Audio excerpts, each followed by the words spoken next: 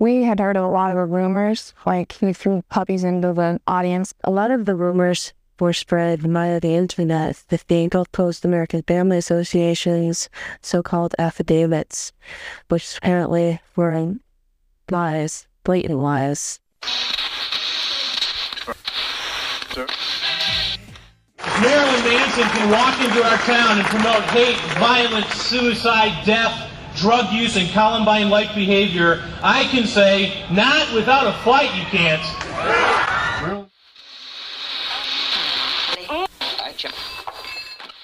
It's always about being yourself and not being ashamed of being different or thinking different. I try and take everyone's ideals, common morals, flip them around, make people look at them differently, question them, so that you're not always taking things for granted. That's not the way the media wants to take it and spin and turn it into fear, because then you're watching television, you're watching the news, you're being pumped full of fear.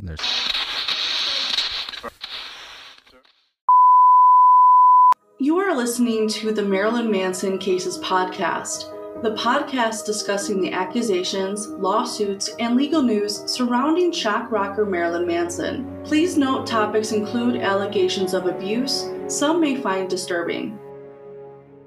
Welcome back to the Marilyn Manson Cases podcast. I'm your host, Lisa, also known as the Manson Cases on social media.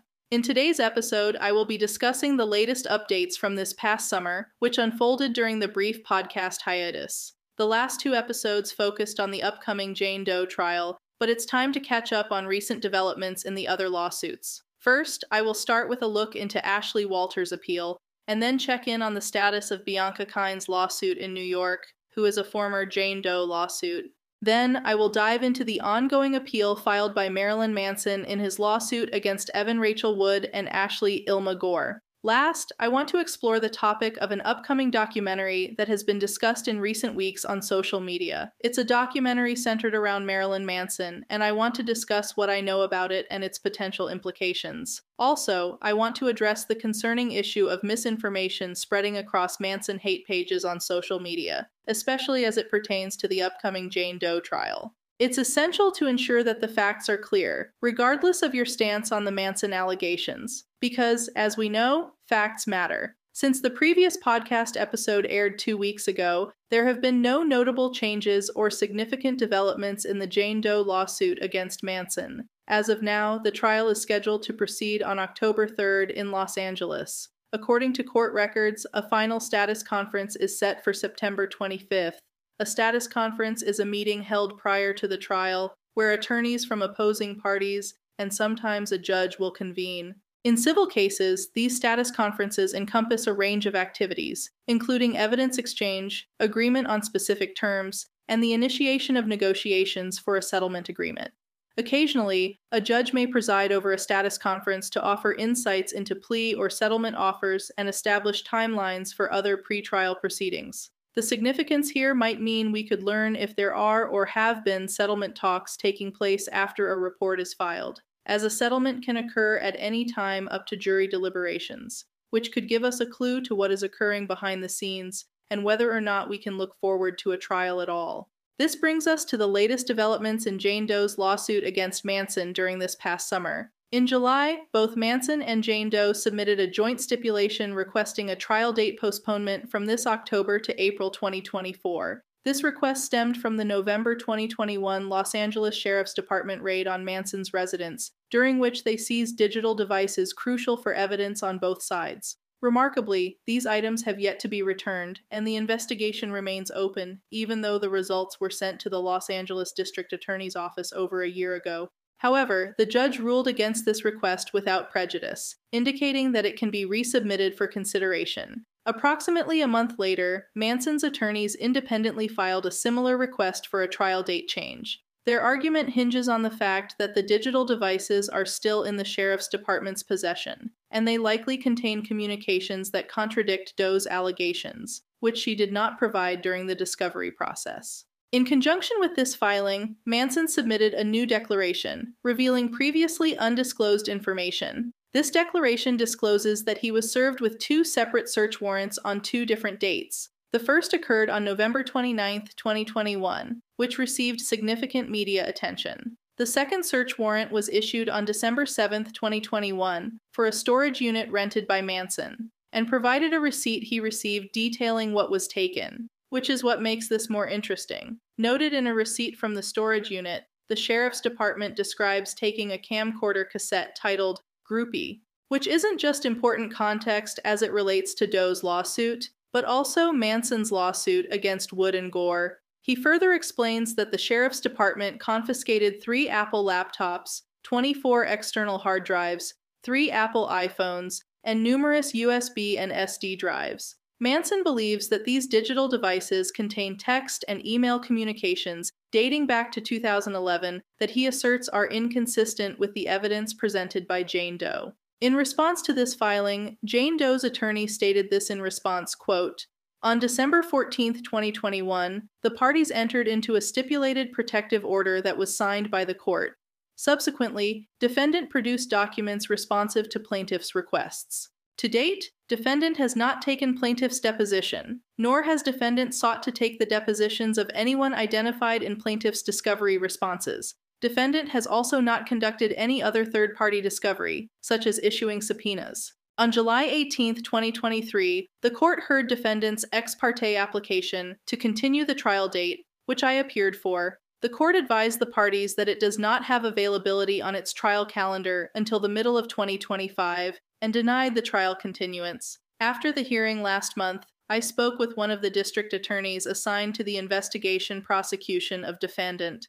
The district attorney informed me that he has no objection to this civil action moving forward and going to trial in October 2023. First, it's essential to note that the month before, both parties were in agreement about rescheduling the trial date. This agreement stemmed from the understanding that evidence from the digital devices was critical for both parties. Consequently, it's reasonable to assume that both sides privately acknowledged that this delay would affect depositions and other discovery processes.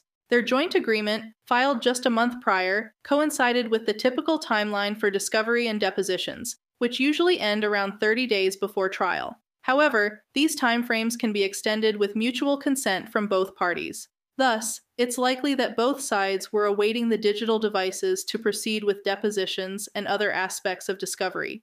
It's important to clarify that while Jane Doe's attorney mentions that Manson has not conducted depositions, this statement does not carry significant weight, especially when viewed in the context of the crucial discovery they sought from Manson's digital devices. And it's worth noting that Jane Doe's attorney does not mention that Manson has not sat for a deposition. Rather, the statement pertains to Manson's attorneys not having conducted depositions of Jane Doe and others. In essence, it may seem like they're waiting until the last minute, but this is more likely standard procedure given the circumstances. When it comes to Ashley Walters' appeal, it's still moving forward. And at this time, the appeal is a little over a year old, or more specifically, about 14 months in.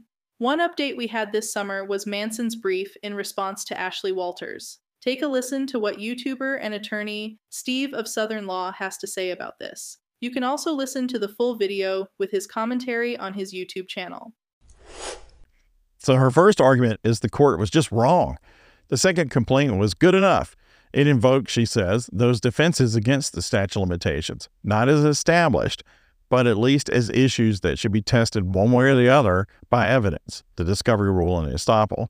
And so it shouldn't have been thrown out at the beginning of the suit. Here, probably wisely, she even quotes and references at length the federal judge's decision finding similar accusations by Bianco raised a fact issue on estoppel, and so an order of dismissal in that case, based on the complaint itself, was not appropriate. Was that decision precedent? Maybe in the street use of that word, but legally it is not binding precedent on the California Court of Appeals. Now, the Court of Appeals may find the reasoning interesting or not, compelling or not, but on this matter of state law, it has no obligation to defer to the federal district court. It really would be the other way around, precedent-wise, on state court claims. But still, again, I think it's wise for her to use this because it shows at least one independent court found a fact issue in a similar case, and a motion to dismiss should be denied if there's any alleged legal theory that would result in relief. Let's move on to her ace in the hole. The statute changed. The trial court had found the 10-year statute of limitations did not apply retroactively. But effective January 1st, 2023, it was revised to make retroactive effect clear. This section applies to any action described in Subdivision A that is based upon conduct that occurred on or after January 1st, 2009, is commenced on or after January 1st, 2019. If it would have been barred solely because of the applicable statute of limitations, the claims are hereby revived and may be commenced until December 31st, 2026. But that section only applies to a fairly specific definition of sexual assault. However, she also cites another section of the statute that was changed that the entity defendant claims, or an entity's, in this case, a company, okay, or something like that. It can be even a sole proprietor, I think, but whatever, an entity, that those claims are similarly revived based on an attempt to cover up. That's one of the activating factors that gets you this retroactive statute of limitations.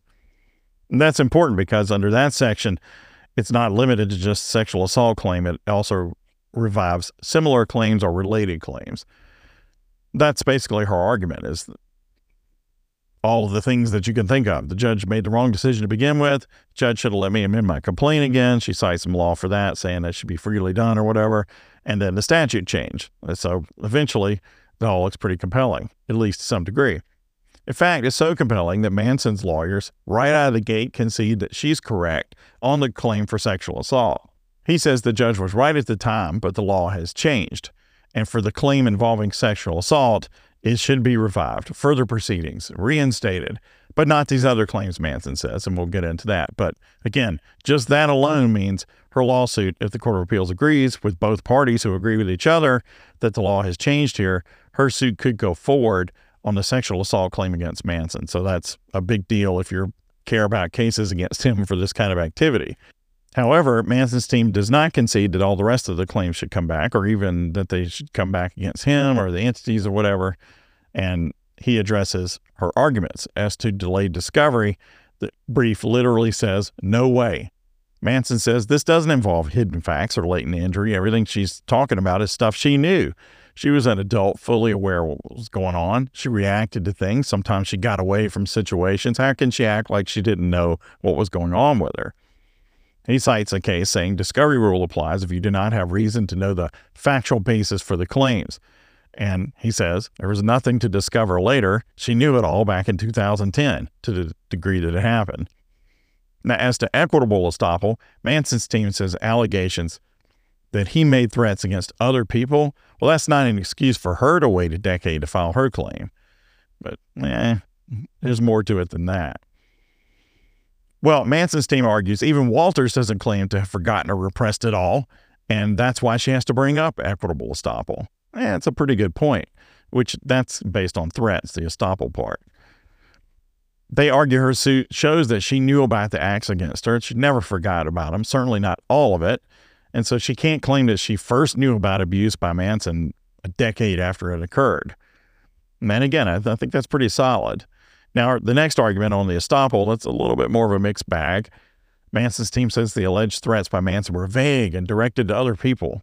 But his counsel admits that the allegations are unsavory, and I would suggest reading them, and you will find out that that word certainly applies to the allegations. But to me, if you read it, the alleged activities, if they occurred, seems to be a mix of things against her and others, and I don't think it's necessarily fair to say it's all against others. If what she's saying is true, I can understand what her narrative means, whether you agree with it or not. Now, finally, on the revised statute of limitations, Manson's team concedes it does revive a claim, as I had told you before, but only under the specific definition of sexual assault. And so Manson's team says it only affects one claim, and that's a good argument. Still, you'd rather it not be there, right? The whole point was to get her suit gone, and it's going to come back even by his own attorney's arguments. But that still leaves the other revised statute of limitations out there for the entities that can be subject to retroactive statute of limitations if there's an appropriate allegation of a cover-up. The statute even mentions confidentiality agreements as a method of cover-up. Manson's team says, yeah, but if the agreement is signed before the abuse, it can't be a way to cover up later abuse, and the statute mentions covering up prior incidents of abuse. I think that really depends, doesn't it? Doesn't it depend on how you use the agreement after the abuse occurs? So I don't know about that. The big impact here is if the entity clause is able to be used it revives related claims. And that's not as narrow as the definition of sexual assault. Like it even talks about harassment and wrongful termination and stuff like that, and just related claims. So now Manson's team throws one final shot saying, well, even if she is right, Your Honor, or honors, as the case may be, here, it's only as to entities and not the individual Manson. And that might be right. I understand that from the language of the statute. But if she can bring all these claims back against Marilyn Manson records and entities, and the sexual assault claim against Marilyn Manson, well, then she's pretty much back in the game, isn't she? When it comes to Bianca Kine's lawsuit in New York, there are no new updates at this time. Months ago, Manson's attorney filed to dismiss this lawsuit entirely, but the judge has yet to make a decision on this, according to court records. Moving on to some updates in Manson's lawsuit, Wood and Gore both filed requests for attorney's fees to be paid by Manson. This relates to the anti-SLAPP free speech court ruling back in May, which I previously covered on this podcast. But these motions were not filed until July. Because Wood and Gore both won large parts of their free speech arguments, the judge previously agreed with them that Manson owes attorney fees and costs, with Wood and Gore later filing these motions to address the costs and fees they wanted Manson to pay for, which is fairly normal and part of this process. Wood is asking for $346,470 in attorney's fees, and $9,193.67 in costs related to the anti-SLAPP, $22,050 in attorney's fees incurred in connection with preparing this motion and supporting evidence, and $10,100 in attorney's fees that Wood anticipates will be incurred in connection with a reply brief and hearing on this motion. In all, Wood is requesting under $400,000. As for Gore, she is asking for $204,483.25, or at a minimum, $174,187.60 at a discounted rate. Here's where things could potentially get interesting. Manson has already filed an appeal on the court's anti-SLAPP ruling. If he succeeds in his appeal, it could impact this attorney's fees issue, because if Manson is successful in his appeal, this could mean he doesn't owe any attorney's fees. What I am not clear on is how this might be affected if Manson wins some things on appeal and not others. Either way, it appears a court date on this issue is set for January 25th, 2024 and February 1st, 2024. As it relates to Manson's appeal on the anti-SLAPP, it is slow-moving and is expected to be. Currently, it doesn't seem that briefs from Manson are due, nor have they been filed. Once I obtain the details, I'll share the specific aspects that Manson is contesting from the anti-SLAPP ruling. It's important to note that despite a trial date being set for May 2024 on the court's calendar, it won't proceed as planned. Filing the appeal effectively puts the lawsuit on hold until the appeal concludes. This means that we shouldn't anticipate a trial until at least 2025. Another noteworthy development in Manson's lawsuit against Wood and Gore involves the court receiving up to 3 anonymous letters. In July, legal documents revealed that the judge received an anonymous letter and promptly notified all involved parties. Subsequently, the judge disclosed she received a second anonymous letter, which is the same time this legal filing became public with this information. The judge mentioned that this second letter was nearly identical to the first, but not entirely so. The legal filing also describes that ordinarily, such letters are returned to their sender without their contents being revealed. However, these particular letters lacked return addresses and any form of identification, which resulted in the judge looking at the contents in these letters. According to the details in the legal filings, the letters describe events involving individuals who were minors at the time, and their identities could potentially be ascertained from the contents of the communications. And because of the nature of these letters, the courtroom was sealed, and these letters were not made public. What followed was a joint stipulation with Manson, Wood, and Gore all agreeing to make the letters and envelopes public. By early August, a new third anonymous letter was received at court. Following the reception of this third letter by the court, a new joint stipulation emerged, with Manson, Wood, and Gore all in agreement to keep these letters and their accompanying envelopes sealed. Subsequently, the judge rendered a decision to seal 2 of the letters while directing the destruction of the third. Furthermore, any forthcoming letters received by the court will also face immediate destruction. As for the exact nature of these letters and their content, it remains speculative. However, given that we are aware they contain allegations concerning minors, it's reasonable to assume a connection to making allegations against Manson. Looking at Manson's lawsuit, one of his allegations involves Gore allegedly spreading rumors that his short art horror film, which she has never seen, contained child pornography, which is an interesting aspect to consider that some anonymous person would be directing allegations to a judge about minors versus law enforcement. Either way, it's crucial to re-emphasize that the contents of the letter are not public, and anything I say about them is purely speculation. Here's what Southern Law had to say about these anonymous letters back in early August. Hey guys, you probably know that somebody's trying to be a pen pal with a judge in the Manson versus Evan Rachel Wood and Ilma Gore case, right? Somebody started sending letters to the judge with what is believed to be accusations against Manson, further accusations, maybe involving people not in this case. Why would somebody do that, and why would they do it anonymously? I'm not sure about that. I mean, this judge had already ruled pretty much as much in favor of the defendants as she could on the motion to strike, case getting ready to go upon appeal.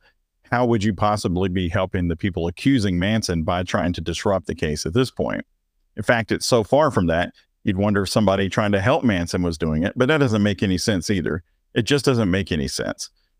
I know I've seen a lot of speculation about what this means for the judge, et cetera. And at one point, it looked like the letters were going to be published, but the letter writing campaign has continued, and I think that's not going to happen. Now, got some documents from the Manson cases. Check her out because she's, I'm sure, going to post up the original sources, which I think is always the best thing to look at. But I'm going to look at a stipulation at this point that we have, because I think there's going to be another one. But still, this gives you some details about what's going on. Let's take a look at it. All right, so this is a joint stipulation regarding anonymous letters received by the court. Again, I think this is going to be supplanted with a new one, but originally they were going to publish these letters. You'll see they've changed their mind. All right, so all the parties, okay, Manson, Wood, and Gore stipulate as follows. In other words, they all agree. They had a meeting about the anonymous letters. They were conditionally lodged under seal by the court. And they continued that, but the court got a third anonymous letter on or around August 1st, 2023. And the parties understand that if the court continues to receive anonymous letters, the court may just throw them away without opening them. So now the parties have agreed to enter into a new stipulation regarding the letters received by the court, replacing the prior stipulation. The parties all agree, and remember, they don't agree on much, right? But here they do, that their July 19th stipulation is withdrawn. None of the parties will seek to unseal the letters received by the court to date. The parties stipulate and agree that should the court receive any additional similar letters, the parties consent to the court sealing or discarding such letters as the court deems appropriate, without the need for further status conference or notice to the parties. So that's the end game for the anonymous letters thing. They're not even going to have any meetings about it anymore. And they tell the court, like, if you want to just throw them away from now on, that's fine. And what did come in, that can stay under seal. And let's stop this, because talking about publishing them perhaps encouraged whoever's doing it maybe to keep on sending letters. And if you start throwing them away and all that, maybe it'll stop, and at least it won't matter anymore. So it's very weird, of course, but a lot of weird things in the Manson cases. And I don't know more than this about it, and maybe this is all we're going to find out about it. Moving forward, I'd like to discuss an ongoing documentary reportedly centered on Marilyn Manson, currently in production by Channel 4 UK. For those unfamiliar with Channel 4 UK, they are the same network that brought us the documentary covering Depp v. Heard, initially released in the UK last fall and on Netflix. However, this documentary specifically has recently caused a bit of a controversy due to concerns regarding the unauthorized use of copyrighted content owned by YouTubers and other content creators, and as a result, several YouTubers are currently considering legal action. This is significant as it might relate to the Manson documentary. I am aware that multiple YouTubers have been approached to contribute clips or even entire videos for this project. One notable example is Colonel Kurtz, who has openly discussed this on her YouTube channel and on social media a couple of weeks ago. While she will be providing some of her videos for this documentary, the specific clips and the documentary's overall approach remain uncertain. But it's important to note that whispers of this documentary are not entirely new. Last summer, there was chatter on Instagram about someone being approached to interview for this documentary, but nothing was ever truly confirmed until YouTubers were reached out to. From what I have heard and from what I am able to share, this documentary will be released sometime in the spring or summer of 2024. In short, very little information has been made available about who is part of this documentary, who is the director, what the angle is, etc. I personally have not been approached by anyone asking to use my short social media videos or the few YouTube videos I have, but I'm not planning on it either. Yet in recent days, a new documentary was released by Channel 4 UK called Russell Brand, In Plain Sight, and apparently Channel 4 UK is now investigating allegations claiming this documentary was not fully fact-checked, which is absolutely abhorrent considering this documentary details serious allegations of rape and abuse, and purports to have seen and shared evidence in articles and in their own documentary, which has already aired. To be clear, I have no stance on the Russell Brand allegations. My point is, fact-checking is one major issue that occurs when it comes to documentaries, as it is often left up to directors and producers, and that is, if they fact-check at all. But there is also the problem of only having one side of a story, because how can a documentary be fact-based if all you ever have is one side of a story? At the end of the day, these documentaries are a form of entertainment. They are a way to make money. Incentives like that can't be ignored. As far as information goes, that is all I know for now on this documentary, but I will keep you all updated as I learn more. Lastly, I'd like to address a concerning issue that has been surfacing on social media, particularly within Manson hate pages. This issue pertains to the spread of misinformation, specifically in relation to the upcoming Jane Doe trial. Some individuals on these pages have taken to labeling people like myself, who advocate for reading and discussing the legal filings, as propagandists. However, it's crucial to remember that legal filings are what each side is stating as factual and outline each side's claims. One such hate page, followed even by some journalists, recently made claims on social media that Jane Doe possesses a substantial number of medical records, witnesses, and several other victims corroborating her allegations of abuse. But before we accept these assertions at face value, let's dig a bit deeper. Firstly, the contents of Jane Doe's medical records remain sealed and are not accessible to the public. Therefore, this statement is inaccurate. Secondly, it's important to note that both parties involved in a legal dispute typically present their own set of witnesses.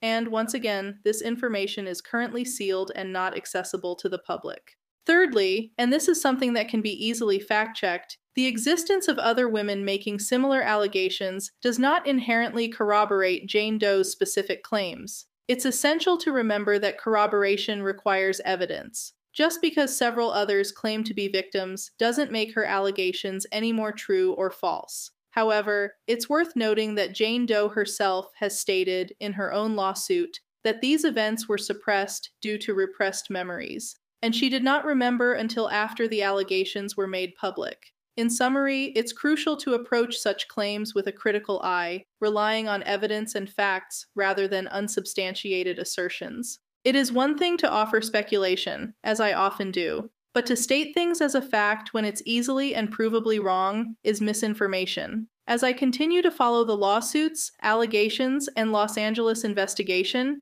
it's essential for you to stay informed, question assumptions, and always seek out facts over fiction. For now, stay tuned for my next episode of the Marilyn Manson Cases podcast, which will air just days before the first civil trial against Marilyn Manson. Thanks for listening. If you enjoyed this episode and you'd like to help support this podcast, please share it with others, post about it on social media, or leave a rating and review. To catch all the latest updates on the Marilyn Manson lawsuits and allegations, you can follow me on social media as The Manson Cases. Thanks again, and I'll see you next time.